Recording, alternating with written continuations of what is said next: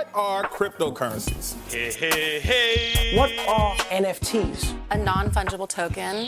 Time to buy Bitcoin. Bitcoin just seems like a scam. What's up, Bitcoin?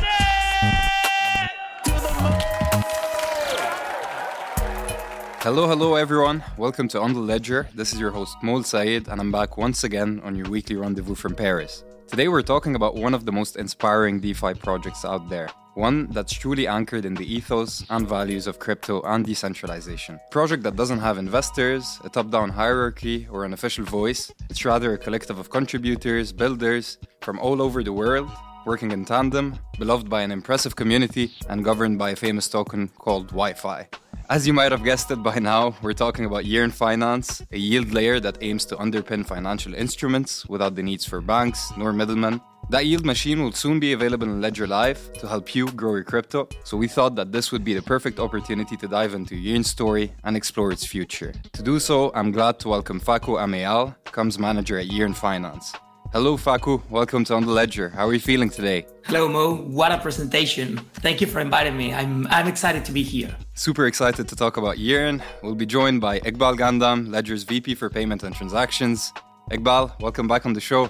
How are you feeling? I'm good, and thank you for having me back. Yeah, it's great. First of all, congratulations to both of you on that integration.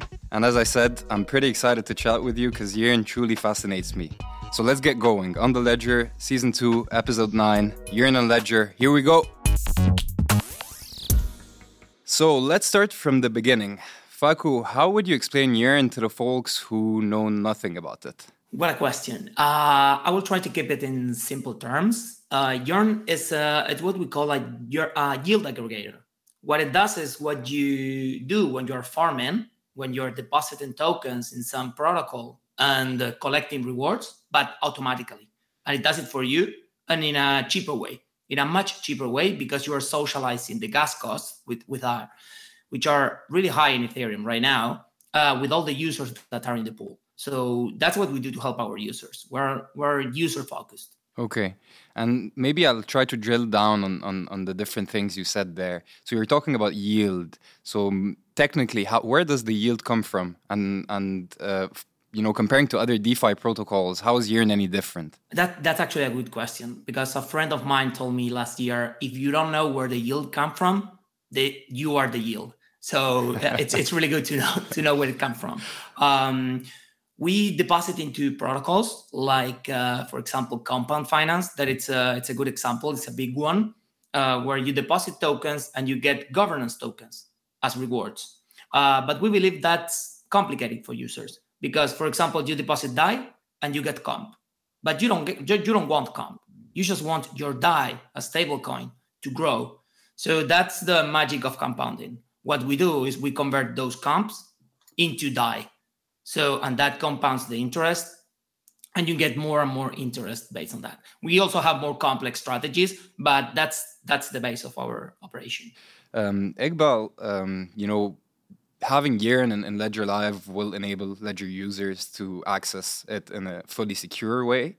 But what else does it mean for Ledger users in terms of benefits? So I think if we're going to expose the world of crypto to a wider audience, we need to keep abstracting away the complexities of investing in crypto. So by combining Ledger and Yearn, what we're doing is providing the security of Ledger and integrating it with a platform such as Yearn, which is making investing into crypto super simple. So I can take myself as an example. I simply do not have the time to go to each individual token, look at the yields, create a portfolio and saying, this is how I'm going to invest. I would much rather go to a platform like Yearn, choose one of their strategies, and they abstract away all the complexities. They do the buying of the tokens, they do everything, and all I'm looking for is a return. Ultimately, what we're doing is we're trying to make crypto and crypto investing easy, but in a secure manner. Absolutely. And speaking of strategies, Facu, I listened to your ETHCC talk. First of all, amazing talk where you laid out how Yearn operates and implements Vault strategies. What could you tell us about Vaults and strategies, and maybe kind of walk us through the implementation process? Oh, that's a great question. Thanks about the ETHCC talk. you need to see the vaults as a piggy bank. It's a transparent piggy bank where you deposit tokens. So you put your tokens into the vault, and then we have multiple strategies that are going to pull those tokens, invest them, and collect the rewards. That's how it works. And the great thing about our vaults is that now we have multiple strategies per vault. What's good about it? It's that we diversify the risk. So you don't have all your tokens in the same place, in the same protocol.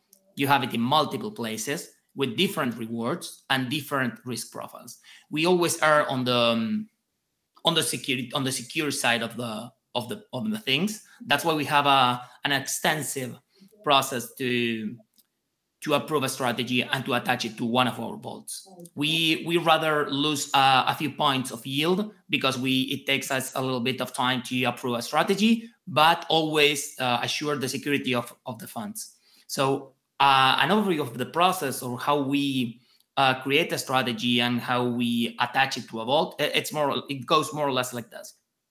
The strategies are created by strategists. Strategists are big brain people that are not necessarily hardcore coders. They need to understand how things connect. That's the important thing. They create an investment strategy and they have to present it to their peers because we do peer reviews. So more eyes on the code because that's what you need to assure security. Then we send it to a testing platform that they have that it's called ape.tax. That's all test. That's experimental. So they tested with real funds there for a few weeks to ensure that it's working correctly, that those vaults are going to be capped.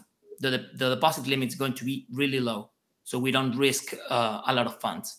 Then we have a committee that is called the Safe Farming Committee that has to approve that strategy and approve the underlying protocol. So if it's a new one, we're going to do a deep investigation about who is governing that protocol, how were the audits, which are the developers there, and everything.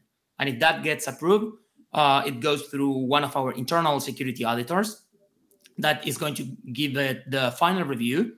And then, and only then, it goes to our multisig to be approved. So that's our process. It takes some time, but we think it's a good one. So Iqbal, on the Ledger side, you've been spearheading integrations and product innovations that facilitate DeFi accessibility for Ledger users. What's your DeFi mass adoption vision like? DeFi mass adoption. So I think if we're going to have mass adoption in DeFi, we really need to understand the security implications in this world. And I think for me, the vision is that everybody replaces their existing financial services with those available in the world. And I'm going to say CeFi and DeFi. I think the DeFi world has a lot of evolving to do. Irrespective of that, we need to ensure that we have a secure layer or a secure mechanism in the way people access this world. And I think that's what's missing. And I think that's what Ledger provides. And I don't want this to sound like a sales pitch for Ledger. But I think if we have a look at the Web 2.0 world, to access Web 2.0, we had hardware and software. We had a laptop and a web browser. We had a mobile phone and the App Store. We need to combine hardware, could be a Ledger hardware wallet, with that of software. So for me, my vision of mass adoption in DeFi is let's replace the financial system. Whatever we do with money today in the traditional world, let's replace that with the world of DeFi and DeFi applications, whether it's investing, for example, with the likes of Yearn Finance, but combine that with a secure layer. That would be my vision. What do you think, Facu? What's your DeFi mass adoption vision? That's a tricky question. A month in DeFi is like a year in real life. That's what we always say. I agree with Iqbal that it has to be a security-first approach, first of all. And I think that we need to improve UI and UX for users because right now DeFi is a small world. We are pretty much all nerds who are using DeFi because you need some kind of technical knowledge. And I think we are all working towards including more people in it. And in the end, in a far future, I see DeFi as a backend. not as a front end to the users. Because all in all, and this is not related to Yearn Finance, it's a general thing. It's we have websites that have the forgot your password link. So we're going to need that because some people don't want to be the owners of their keys. And that's fine. That's totally fine. But what I love is that we have the option. If you want to be the owner of your keys, you can. And right now with traditional finance system, you cannot do it. So having the option is really important, but also giving the opportunity of other users who are not that keen on having their keys or having that massive responsibility to have an option to operate in the DeFi world. So that's how I see the future. Okay. So let me move on to another topic. It's kind of impossible to talk about Yearn without mentioning the way it's governed and its famous fair launch. So to recap, Andre Cronje, Yearn's creator, bootstrapped Yearn without even having to write the white paper, if I'm not mistaken. Yeah. Then gave away the control for free by issuing a number of governance token called Wi-Fi. Is that how you pronounce it? Because I've been hearing Wi-Fi, Wi-Fi, but I've always been saying Wi-Fi. So I hope that's okay. So Wi-Fi didn't have market value, meaning that you couldn't buy them off the market and had to basically earn them through participation, and that's absolutely fascinating. Maybe that's why the Yearn, the Yearn. But anyway, I'm just analyzing the whole thing. So people are, some people are in it for the money, others are in it for the tech. You guys are clearly in it for the values. But the question everyone might be asking themselves is, how is Yearn governed? That's a great explanation. Andre always said that he did it because he was lazy. He's a great prototyper and he didn't want to maintain Yearn. So that's why he did the fair launch. People laugh at it, but it's quite a cool concept. But sending everything to governance, like we call it Wi-Fi. It's just not to say Wi-Fi, like the wireless network. Mm-hmm. So giving it to the Wi-Fi holders would make the whole protocol super slow because you have to send it to governance, wait for some discussion to happen, then send it to a formal on-chain voting. So a few months ago, in April, we came up with a new way of doing it. It's a constrained delegation. So at Yearn, what we do is we have what we call white teams. Each white team has some powers, some things they can do. For example, white people has the power to pay people grants for the contributions. White budget has the power to set a budget for a team or for sponsorship to events or travel expenses, whatever. And the Wi-Fi holders, they retain the power to change the powers of the teams. So that's the cool thing. They delegate some of their responsibilities to smaller teams so we can act fast. Because today is really, really important to act fast.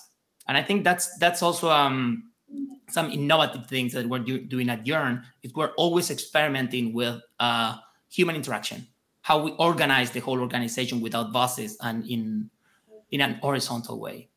So that's a cool thing to look at it. That's fascinating. So it's basically a number of substructures and teams that kind of work together and interact based on common incentives. And your team is Y-Brain. Could you maybe speak more to that? What is Y-Brain? Yeah, it's actually that. It's like a multi-DAO, and we call it Y-Brain because it's the strategists. The strategists are the ones that write the strategies, but not only write them, they maintain them. Because it's not only about creating an investment strategy. DeFi is a living thing. So protocols, stuff happens to protocols. You need to be checking, to be monitoring. We built a whole alerting system. It's like sometimes from the outside, it seems like you write a strategy and then you go and enjoy mojitos on the beach. It's not quite like it. And well, our team has the power to create new strategies, has the power to send them to the multisig, but they cannot approve a strategy to be attached to a vault. And that's very important because the multisig has that power. So being divided in two, it gives some cross-control, cross-check about that the strategy is not a malicious one, that the strategy is going to function correctly. We got to present the process that we followed for that strategy. So it's cross-checked. It's not a free-for-all. That's pretty interesting. Iqbal, self-custody is at the core of the ethos of this ecosystem. but to Facu's earlier point, it's fair to say that it's intimidating to newcomers and does entail some risks if you're not pretty educated about, how to manage your keys or your recovery phrase. So most people still use custodians to hold their crypto assets. How do you see that evolving? Well, I think if you look back at history, there hasn't been a single instance of innovation which hasn't been intimidating. Sitting in the first motor car for people who were sitting on horses was very intimidating. So I don't see that necessarily as an issue. That's more of an evolution that we need to take. But what we have today, and I think this is what we as individuals, we as people need to understand, is for the first time, we can actually take control of our money. And that's really powerful, because the most valuable vote or the most powerful vote we have as humans is the pound or the euro or the dollar in our pocket. By taking control of that, we can take control of a lot of the issues that we're facing today as a society. And I don't want to go into a philosophical discussion, but I think it's very important to highlight that. Yes, it's intimidating. Yes, this is a stepping stone. And yes, today, some people will go down the self-custody route. They're confident in tackling self-custody and having ownership, but not everyone. But we now have the ability to do that. We need to make it easier as an industry. We need to work out mechanisms by where we can ensure the seed, or let's call it replace the seed in various different guises and mechanisms. But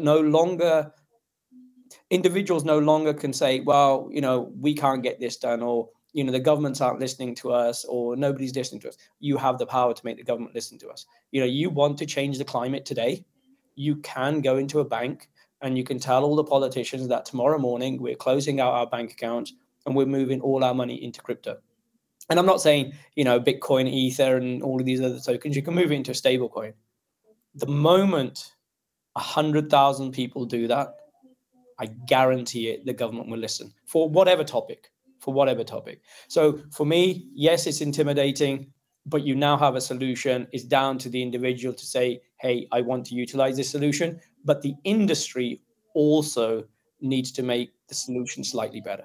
Recovery of seed and insurance, et cetera, which, the industry is working on. Yeah, that's fascinating. And, innovation has never been driven by the incumbents anyway. So, Facu, scalability is definitely key for the development of DeFi. Yearn has increased its capital efficiency in the past year by merging with Cream, Acropolis, SushiSwap, Cover. I might have missed some. First of all, I've heard that these kind of mergers happened without any kind of legal paperwork. It was just like a tech merge. Is that true? Because that's truly fascinating if it's the case. Yeah, indeed. There was no paperwork because we are all projects. We're all DAOs. We don't have any paperwork, any incorporation in any place. And usually when someone asks me about Yearn and all these protocols, I say, yeah, the technology is really cool. That's why we merged the technology and we started to collaborate more tightly. But what's awesome is the experiment about interactions. When everyone saw merger, they said, okay, where's the M&A? Where are the documents? Which company is buying which? And we said, no, we're just collaborating. We call it merger because we don't have a better word. So what are the next milestones now that you've increased, in a significant way, your capital efficiency? What are like the future milestones for Yearn? Well, now we are in a moment where there are a lot of side chains and scalability solutions.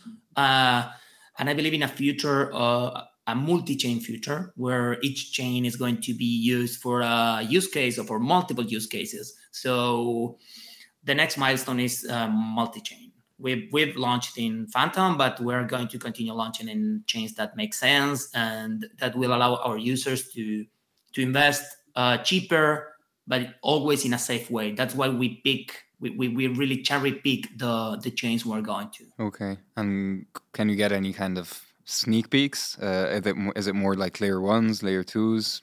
It's okay if you can't say anything. But trying my luck it's there. Fine. It's the alpha. No, it's okay. We launched in Phantom and we're actually looking at other solutions. We don't care if it's an L2 or a sidechain. Both solutions have their pros and their cons. So we're looking at both L2s and sidechains, but we haven't decided on any other chain right now. Okay, fair enough. Iqbal, regarding DeFi, Ledger Live has now integrated with Paraswap, Lido, Zerion, and soon 1inch and Compound. What are the future kind of Ledger Live developments that you're most looking forward to? So, I was going to say that's an easy question in some aspects to address. The idea about the Ledger ecosystem is to help replace the traditional financial system. So if you look at the traditional financial system, there's about 6 or 7 things you do with money. You'll trade it, you'll invest it, you'll save it to earn some kind of interest, you'll borrow money, you may send it to somebody, or you may spend it. So those 6 financial verticals, in an ideal world, I would like to replace all of those with the Ledger ecosystem, and that includes the Nano, and that includes Ledger Live. So we're working with various partners who replace those. So if you look at Yearn, ticks the box or partly ticks the box when it comes to investing. We have trading applications on our, Paraswap, as a trading application. We will look at various places where you can earn. So staking is really important to us. And slowly we will fill all of those 6 verticals with the leading players within that space. And the premise behind that is, I come back to the point that I made earlier. If you're going to access the world of Web 3.0, you need Web 3.0 solutions. So you need hardware and you need software. So you need a Nano combined with Ledger Live, just as you had a laptop combined with, say, Internet Explorer. And that's the holy grail from where I'm sitting right now. Interesting. Most definitely looking forward to that. Faku, more than a year ago, Andre distanced himself completely from Yearn. He published a rant on Medium titled "Building in DeFi Sucks." Why do you think that is, and how can we change that in the future? That's a difficult one. If you ask me if building in DeFi sucks, sometimes it does. Why? I come from the open source software community. I am really used to build with open source software, and Yearn is like open source but with money. And if you check any open source product, you're going to see the same behavior users have in DeFi with open source protocols. They are going to criticize, they are going to ask for immediate support, even if they are not paying anything. They're going to ask for features that they want. There's always going to be people that don't understand the open source philosophy and how an open source project works. Like how they pay the bills, because they have to pay the bills. When you have a person all day working full time, that person has to eat like 3 times a day to be alive. So that's why Andre rant about building DeFi sucks, but it also like to get things out. Sorry, and sometimes it does, but when it doesn't suck, it's super exciting because you're building things that are going to replace the traditional financial system, as Iqbal said. So that's super exciting, and you're making an actual change, a practical change. It's not that you're doing a plan that someone will implement in the following 35 years. You're doing something that it's going to get implemented in the following month or 2, for example, and that is going to change someone's life. And I've seen crypto change people's lives, not only in the third world countries or Philippines that everyone said, but Europe, the US, or whatever. So I think when it doesn't suck, it's really awesome. Yeah, that's a good way to put it. And I think we've all seen how crypto changes people's lives. And that's what's most exciting about it. So that's a question to both of you, actually. When you think about the future of DeFi, if you had to choose one thing that excites you the most and one thing that worries you the most, what would you choose? Iqbal, you can start. I think I have the same answer to both the questions. So what excites me is what worries me. And I'm genuinely looking forward to, I'm going to use the term battle. And I'm not sure if that's slightly harsh, but the battle, the challenge between the regulators and the world of DeFi and DAOs. I'm fascinated by how DAOs are going to work and how they're going to scale and how, businesses are going to be run by, let's call it code. Well, let's not call it code. It is code. And how the regulators are going to attempt to control that.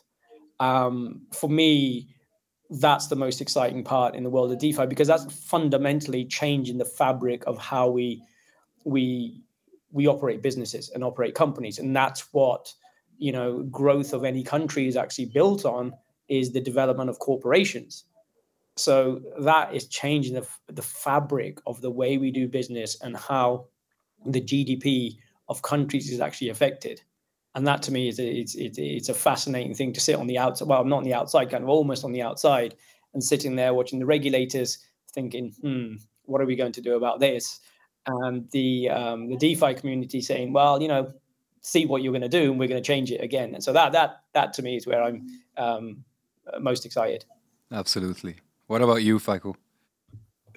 Actually, Iqbal kind of stole my answer. I couldn't agree more. Well, for me, it's the same thing. Yeah, for me it's mass adoption, but it's a double-edged sword. Like, I'm excited about mass adoption and all the new challenges that are going to come with it, that users are going to be able to use DeFi and replace the traditional financial system. That's the good part. And I don't want to say the bad part, but the more challenging part is going to be the regulations. So how we're going to serve the regulations, and how the regulators are going to be able to regulate all this craziness. Because right now DAOs are an amazing organization type that we have in DeFi, and I think that's the future. So that's pretty much the same. We are like Iqbal. That's great. Where do you see the regulation starting from? Do you see, like, we've already seen China, and I think China is like a different topic here, but where do you see Europe or the States being kind of the first movers there, or what's your vision with regards to that? There are regulations being cooked in Europe and in the US. I think that right now the US is moving faster forward with some kind of regulation. But I think that we need to think, or the regulators need to think, the regulations, sorry for repeating the regulation all the time, but they need to think it better, because it's not a simple thing to regulate. Because you have people, you have a code, there are a lot of liabilities that are not, or responsibilities that are not very clear. So it's uncertain. And I think that needs to change the uncertainty. It's also a question of timing, because if you regulate too early, then you kill innovation. If you regulate too late, it becomes like chaos. Iqbal, you live in the UK, but you're also, pretty much involved with regulations here in France. What can you tell us about that? So I don't think it's which country is going to regulate first. I think there are certain countries which everybody else watches because they value their regulatory framework. So, the UK's regulatory framework has been pretty solid over the past, 50, 60 years, if not longer. So there are countries which will sit and watch to see what the UK does, what does Switzerland do, what does the US do, and then they will kind of retrofit that into their models. I think the issue that we have here is, one, the regulator has a complete lack of understanding of what crypto is, and that's not because it's who they are. It's just the industry is moving so fast. So somehow we need to address that challenge. And the second is, I genuinely feel we need to start with a blank sheet of paper. We cannot retrofit regulation, which is working for traditional financial systems, and apply that to the world of crypto. And the other thing is, we honestly need to ask ourselves the question is, why are we regulating this industry? We keep saying we're protecting the consumer, but let's be honest, a lot of the issues in the world of finance are still occurring in traditional finance, whether it's fraud or KYC. And we see traditional banks getting fined every 6 months because they failed to do KYC on some kind of money laundering. So is the traditional regulation, working for traditional finance? If it's not, then why do we want to cut and paste and apply that to some completely new model. So we need to ask ourselves why we're regulating and what are we really doing? And I think the answer of protecting the consumer, at least for me personally, no longer works. 100%. So it's time to move on to our last segment of the show. This is Free for All. So for this last segment of the show, I've decided to share my power with you and have you ask each other one question each. This is our own way of participating in decentralization. So feel free to go first. Okay, so I will ask. So you're very involved in the world of DeFi and crypto as we are also. But what's your one bet? Who's the Amazon? Nice question, Iqbal. Thank you. And before you answer, could you message me so that I can actually buy the token first? But no, yeah. What's the Amazon for you? I don't see an Amazon in DeFi because we're seeing a lot of collaboration. So I see a bunch of protocols that I think are going to be here the long term, like Aave, Compound, Yearn, Uniswap, SushiSwap. Or all those blue chips, I think they're going to be here. And you see it when a problem happens. When a problem happens, there are devs from all over the protocols helping that single protocol that's having an issue. So I don't see an Amazon because you need all the other protocols. We see that Yearn, you see it in Uniswap, in SushiSwap, in Aave. They need all protocols to work. What could Aave do without MakerDAO that can feed them DAI, for example? So I think there are foundational stones like MakerDAO, for example. They mean DAI, but you also have USDC, you have USDT. I see more like a bunch of protocols, the blue chips, being here for the long term. And I think that right now there are a lot of emerging new primitives, like a lot of options protocols are popping up right now, and a lot of new financial primitives that are going to be here in the long term. And we're going to see them grow really, really, really fast. Good answer. Super tricky question. I wanted to ask you about it's not user security. It's more about curation. Do you think we need more curation on what a user can access? And let me expand that question. It's about it's really tightly related to Ledger, because right now when you sign on a device, you are signing an address. That's quite cryptic, actually, for some users. So do we need a walled garden? What do you think we need for users to feel more safe when they are signing a transaction? So I don't feel we need a walled garden. I being at Ledger, I would not want to be the person to decide what applications somebody could access. I would want to be in a position to ensure that they can access any of those applications securely. And the reason I say this is curation happens by default. If you look at the internet, you Google and say they can index trillions of pages or billions of pages, etc. Human nature, by the way we're designed, we automatically curate the websites we end up going to. So I think the apps which are powerful, which are strong, which are the ones you've mentioned and stand the test of time, will self-curate.